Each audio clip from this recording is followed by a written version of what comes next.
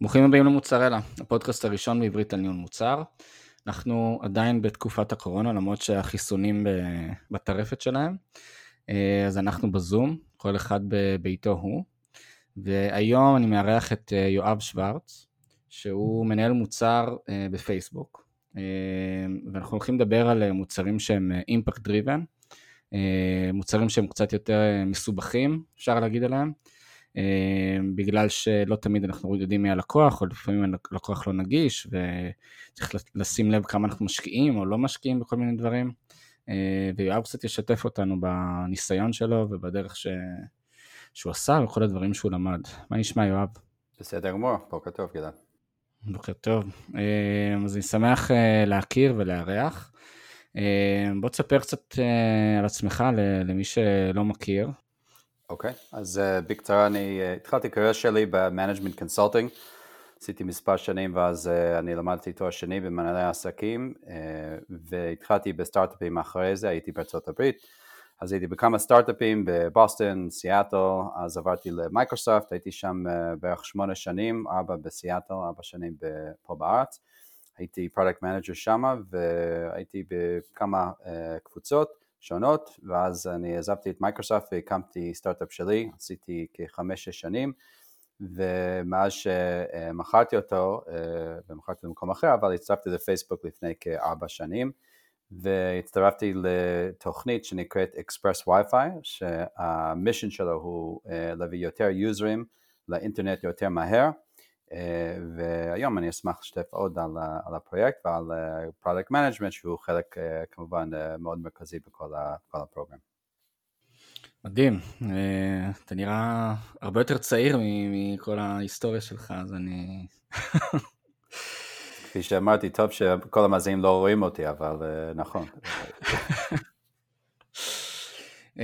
טוב, אז כן, הפרויקט הזה של פייסבוק, של אקספרס וויפי, יש בו איזושהי מטרה כזאת מאוד גדולה, אם אני זוכר נכון מכל מה שקראתי, לחבר את העולם, לחבר את העולם מבחינת אינטרנט, וזה נשמע כמו, אתה יודע, מטרה אמורפית, ענקית, רחוקה כזאת, זאת אומרת, איך בכלל ניגשים למטרה כזאת? כן, אז יש לנו חלומות גדולים, אבל אנחנו מנסים להיות מאוד צנועים באיך שאנחנו מנסים להצליח. אז בגדול, אנחנו חלק מפייסבוק, יש קבוצה שנקראת פייסבוק קונקטיביטי, ומטרה של פייסבוק קונקטיביטי זה כן לעזור לכל מיני אנשים בעולם להתחבר לאינטרנט, ואנחנו על פי הסטטיסטיקות מ-GSMA, מדובר שיש מעל 3 מיליארד אנשים בעולם שאין להם גישה לאינטרנט. אבל המספרים הם טיפה יותר מורכבים, כי יש את ה-unconnected ויש את ה-underconnected. זאת אומרת שיש אנשים שהם לא מחוברים כל יום, כפי שאנחנו במדינות מודרניות, ויש כאלה שהם יותר מחוברים. אז אנחנו בפייסבוק קונקטיביטי, יש לנו כל מיני תוכניות שמנסים לעזור גם לפרטנרים שלנו, ולכל מיני חברות בכל מיני מדינות, להביא יותר יוזרים לאינטרנט.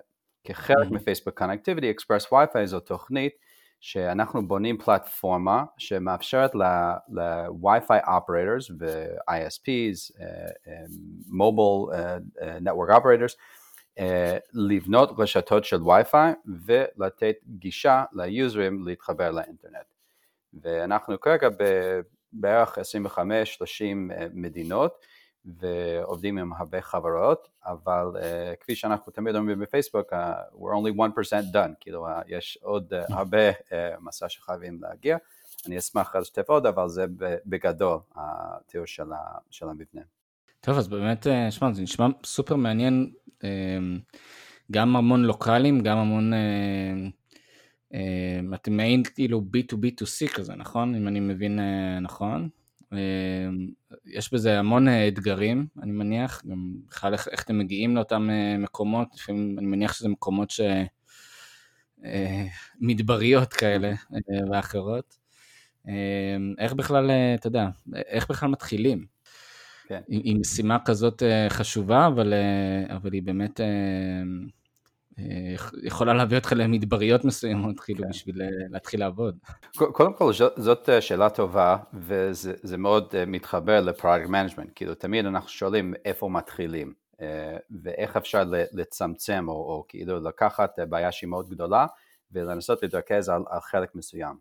אז אנחנו כחלק מפייסבוק קונקטיביטי, יש לנו מדינות, אומרים באנגלית, countries of interest, זאת אומרת מדינות שבהן יש בעיות של גישה, ואנחנו מתחילים משם, איפה יש בעיות או הזדמנויות של אנשים שלא מחוברים.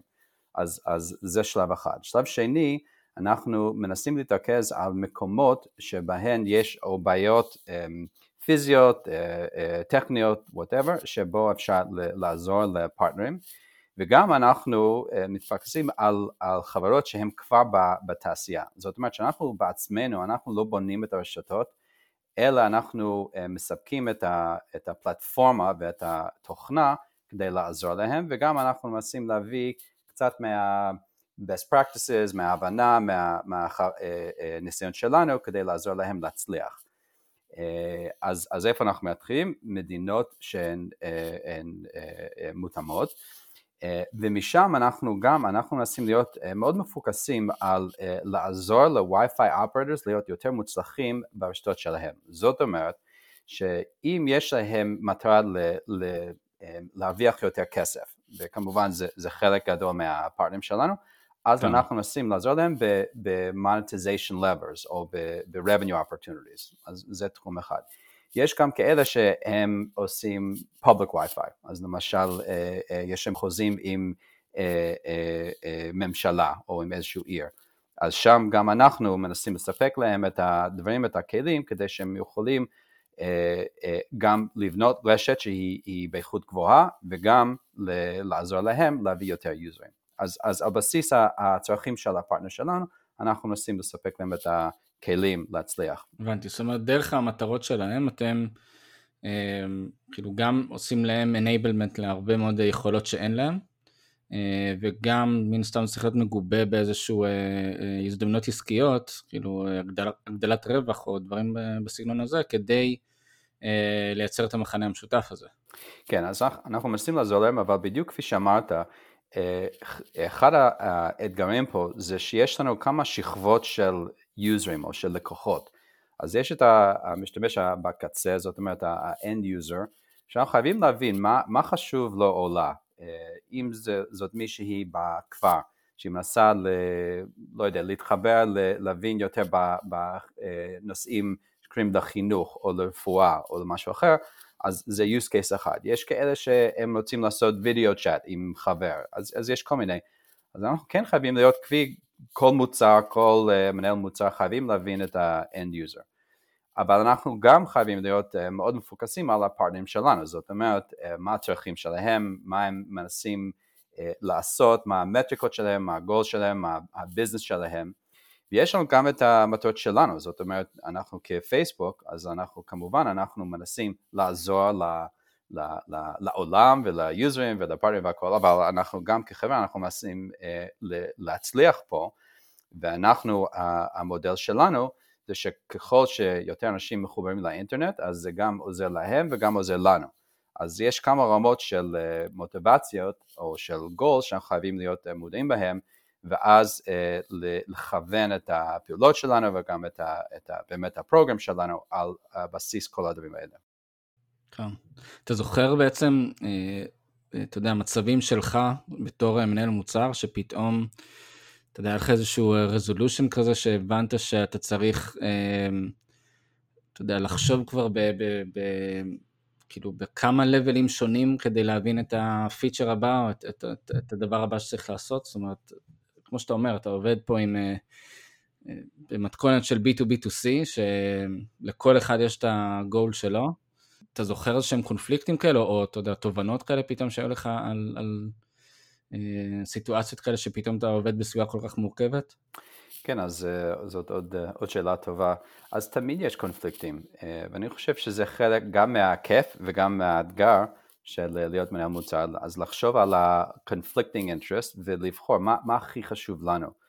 ואני תמיד מנסה, אם אני מצליח בדבר אחד, ואני מקווה שכן, אז זה תמיד להתרכז על היוזרים שלנו ועל הפרטנרים שלנו, מה הכי חשוב להם. ואני תמיד אומר, אם הפרטנר שלנו לא מצליח, אז הם יחברו את הנטוורק, הם יסגרו, ואז לא יהיה בכלל חיבור במקום האלה.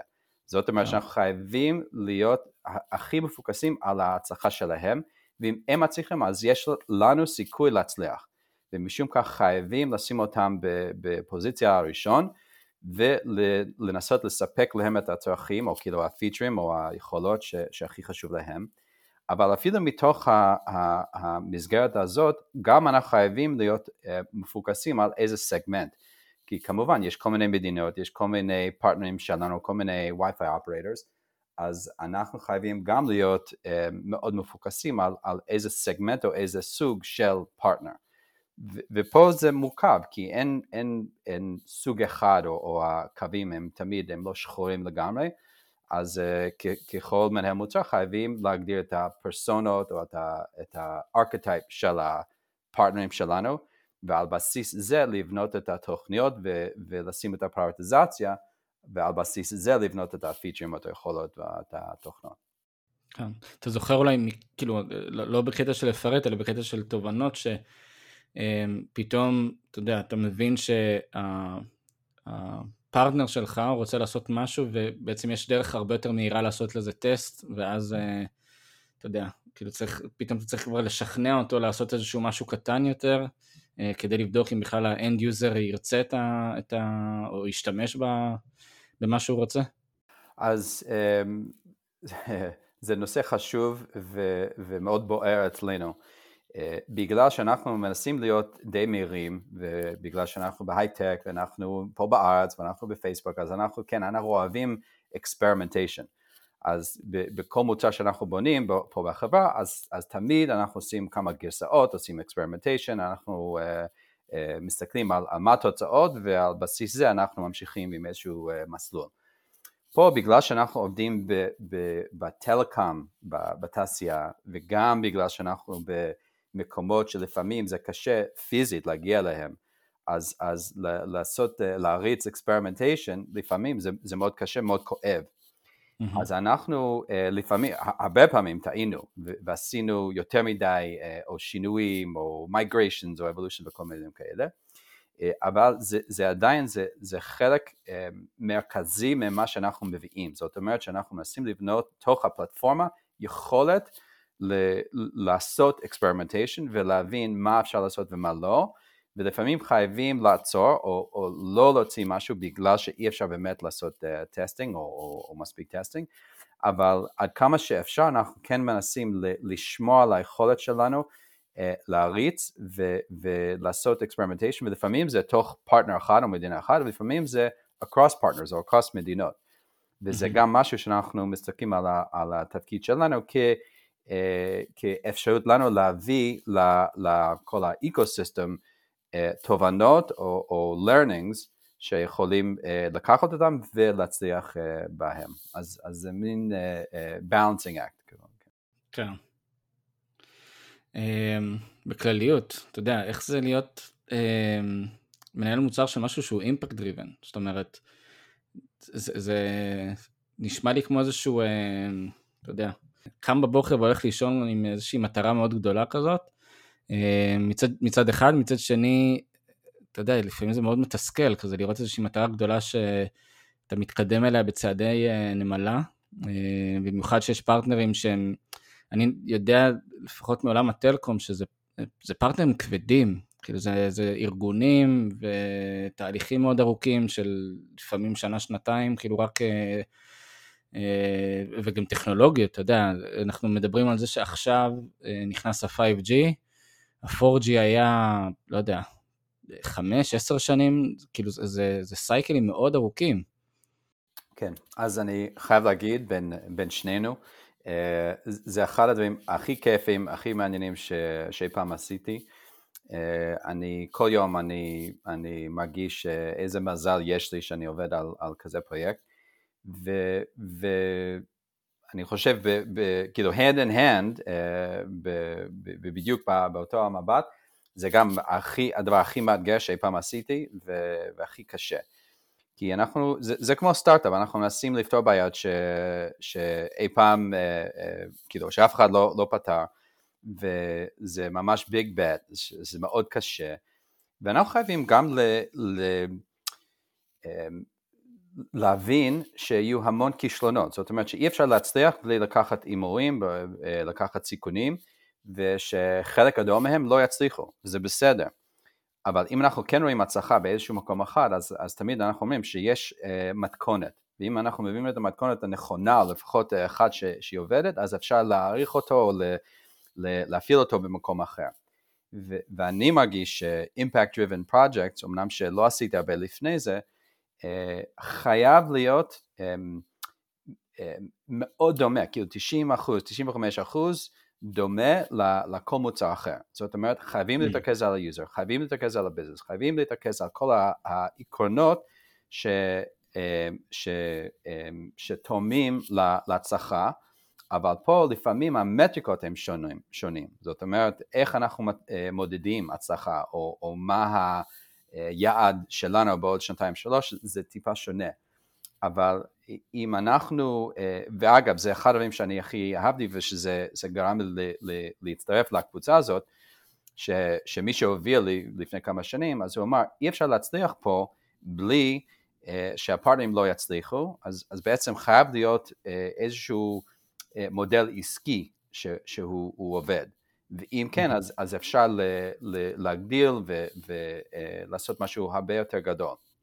ומשום כך אני חושב שה-impact driven הוא נותן לי ולרוב הצוות, ה-mission driven או orientation שבאמת אנחנו עושים משהו שהוא שווה את כל ה-effort, אבל בגלל שהוא קשה, בגלל שהוא לא פשוט, אז זה בעצם מספק לנו את המוטיבציה להמשיך, אפילו אם יש כל מיני אתגרים וכל מיני דברים שהם לא פשוטים.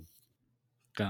אגב, דברים לא פשוטים, אני מניח שכל הנושא הזה של רגולציה, עבודה מול מדינות, מול משרדים ממשלתיים, זה גם חלק ממה שמעצב לכם את הסביבת עבודה. זאת אומרת, וגם מן הסתם, אתה יודע, יש רגולציה אחרת באירופה מאשר באפריקה וכו' וכו'. זה קצת כזה מקל בגלגלים, לא? סוף סוף אתה מצליח להבין איזושהי בעיה של ה-end user, מגיעים לאיזושהי הסכמה עם הפרטנר על מה עושים והכל, ואז פתאום אתה מגלה שזה לא חוקי, או שצריך להעביר איזושהי רגולציה כזאת או אחרת במדינה שבה אתם רוצים לעשות את הדבר הזה. זה משהו שאתם בכלל התעסקתם איתו, שנתתם רק לפרטנר להתעסק איתו, כאילו איך זה נכנס לכל השיקולים? כן, אז יש המון regulations בטלקום כפי שאתה מעלה פה, בגלל שאנחנו מספקים את התוכנה לפרטנרים שלנו, אז אנחנו מאוד מודאגים, או כאילו אנחנו מאוד מקפידים שאנחנו עוקבים אחרי כל הרגולציות וכל החוקים, ואז בגלל שאנחנו עובדים עם הפרטנרים, אז זה גם עליהם גם לשמור על כל הדברים הלוקליים. זאת אומרת שאנחנו מקפידים, וגם אנחנו לא ה-operating entity, זאת אומרת שזה ה-internet service provider, או זה ה-mobile operator, שהם באותן מדינות. אז אתם בעצם רק נותנים להם את הכלים, ודואגים שמן הסתם יעמדו ברגולציה. נכון. כן. תשמע, אני מת לדעת, כאילו, אם יש לך, אתה יודע, כמה טיפים ככה למנהל מוצר שהם אימפקט דריבן, שהמוצר שלהם הוא סביב נושא האימפקט, בגלל שאתה כל כך הרבה זמן בתוך זה, כאילו, ובעולם גם של אימפקט שהוא כל כך מסובך, אז אם יש לך איזשהו טיפים לכמה מנהלי מוצר או שרוצים להיכנס לזה, או שהם בתוך זה, ואני מניח שהם נתקלים בלא מעט קשיים שאתה נתחלת בהם, נראה לי זה אחלה מקום לשתף. אוקיי, אז הנה שתף בשתי דברים, אני לא יודע אם זאת עצות או משהו שאני למדתי, או דברים שאני נכשלתי בהם. אז דבר אחד שאני, בניסיון שלי, אני ראיתי להיות מנהל מוצר מוצלח, אז חייבים להיות מספיק טוב לא יודע, 8, 10, 12 דיסציפלינות. אנחנו די רוחביים. אז אנחנו חייבים להיות מספיק טובים בכל הדיסציפלינות האלה.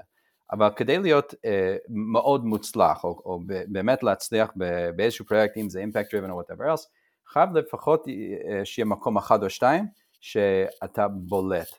אז משהו שבאמת מיוחד, וזה יכול להיות טכניות, זה יכול להיות הבנת הלקוח, זה יכול להיות user experience, יש כל מיני דברים, אבל בכל מיני מוצר, אז תחשוב מה באמת הדבר הכי בולט והכי יכול להיות המקום של אימפקט או כאילו influence.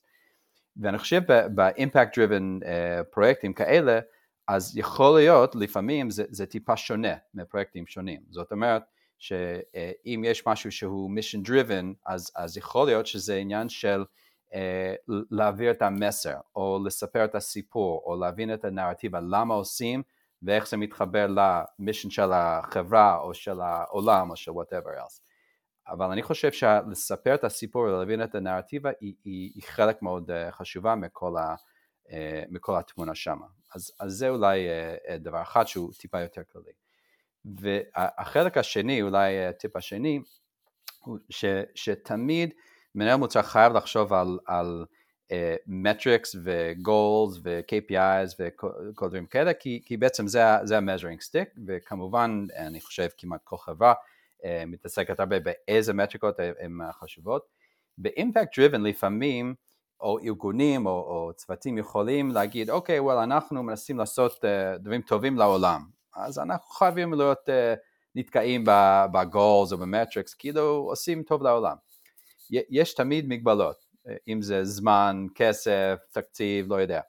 אז אני חושב כל מנהל מוצר, במיוחד ב-impact driven פרויקטים, חייבים להגדיר טוב מה ה-metrics, מה ה-KPIs, ושכל אחד יבין, זה ה-metric, זה ה-goal, זה מה שאנחנו מנסים להזיז, והנה היעד שלנו, הטרגט שלנו לעוד רבעון, חציון, שנה, 5 שנים. אבל בלי זה אי אפשר באמת להצליח, כי אפילו אם אתה מרגיש טוב בעצמך, והצוות מרגיש שכן הצלחנו ועשינו משהו טוב בעולם, לא מספיק אם יש, או אם אין תאום ציפיות, או אם אין באמת מטריק שיודעים שבו אנחנו מנסים להגיע אליו. אז אולי שתי דברים שם שהם חשובים. כן, אני רוצה כאילו להוסיף, בהתייחס למה שאמרת, נראה לי שאם אתה באמת על נושא של אימפקט דריבן, החלק הקשה בעיניי, לפחות גם דיברת על זה קצת, זה הרתימה של הלקוחות באמצע. זאת אומרת, אתה חייב להביא להם איזשהו ערך, שאומנם יקדם, במקרה שלכם את פייסבוק, אבל יקדם אתכם לעבר המטרה הזאת של לחבר את כל העולם, אתה חייב אבל להביא להם איזשהו ערך שהוא יהיה מן הסתם עסקית מאוד מאוד חיובי, כי לרתום גורמים חיצוניים למטרה שהיא אימפקט, זה נראה לי, אתה יודע, זה כזה nice to have, אתה יודע, לא תמיד עולה בעדיפויות, במיוחד שזה גוף חיצוני, ואז אתה עושה איזה פגישה, ואחרי חודשיים עוד פגישה, ושום דבר לא זז, אז נראה לי באמת חייבים לבוא עם איזשהו זווית אחרת לפרטנרים, כדי שהם יהיה להם באמת איזשהו אינטרס עסקי לקדם את זה. בדיוק, וזה, אני חושב, זה נוגע בול בנקודה של מה שניסיתי להעביר קודם, שבעצם הפרטנרים שלנו, יש להם מטרות עסקיות, הם חייבים להרוויח פה כסף, אז אם אנחנו אומרים, וואלה, יש לנו press release, וכמה טוב אנחנו, פייסבוק, שאנחנו עוזרים את כל העולם, נחמד מאוד, אבל אם הפרטנר שלנו לא מצליח, אז הם חייבים לעשות משהו אחר, או הם פשוט יחברו את הרשת. אז כפי שאמרתי, ואני באמת, ככה אני מאמין, שחייבים להיות מאוד צנועים, כי אלה הם בעיות מאוד קשות, וחייבים לתת מענה שזה עוזר לפרטנר שלנו. ופעם אנחנו ניסינו לעשות אולי יותר היכרות או יותר פרס או whatever, עכשיו אם השם שלנו לא בדיוק שמה, או אם לא כולנו יודעים שאנחנו מעורבים, גם בסדר, הכי חשוב שהפרטנר יצליח, ואם כן אז אנחנו מצליחים, וכמובן היוזרים מצליחים, וזה הדבר החשוב ביותר. כן. טוב יואב, אני למדתי מלא, זה היה לי ממש כזה הצצה לתוך עולם האימפקט, וגם טיפים די מעניינים, אז גם תודה רבה לך, ותודה רבה לכם שהזנתם, מקווים שנהנתם מהפרק, תשתפו, תעשו לייק, תתייגו חברים שהפרק יכול לעניין אותם, ותדאגו אותנו באפליקציית הפודקאסטים שלכם, וזהו, נתראה בפרק הבא. תודה גלעד. לכם.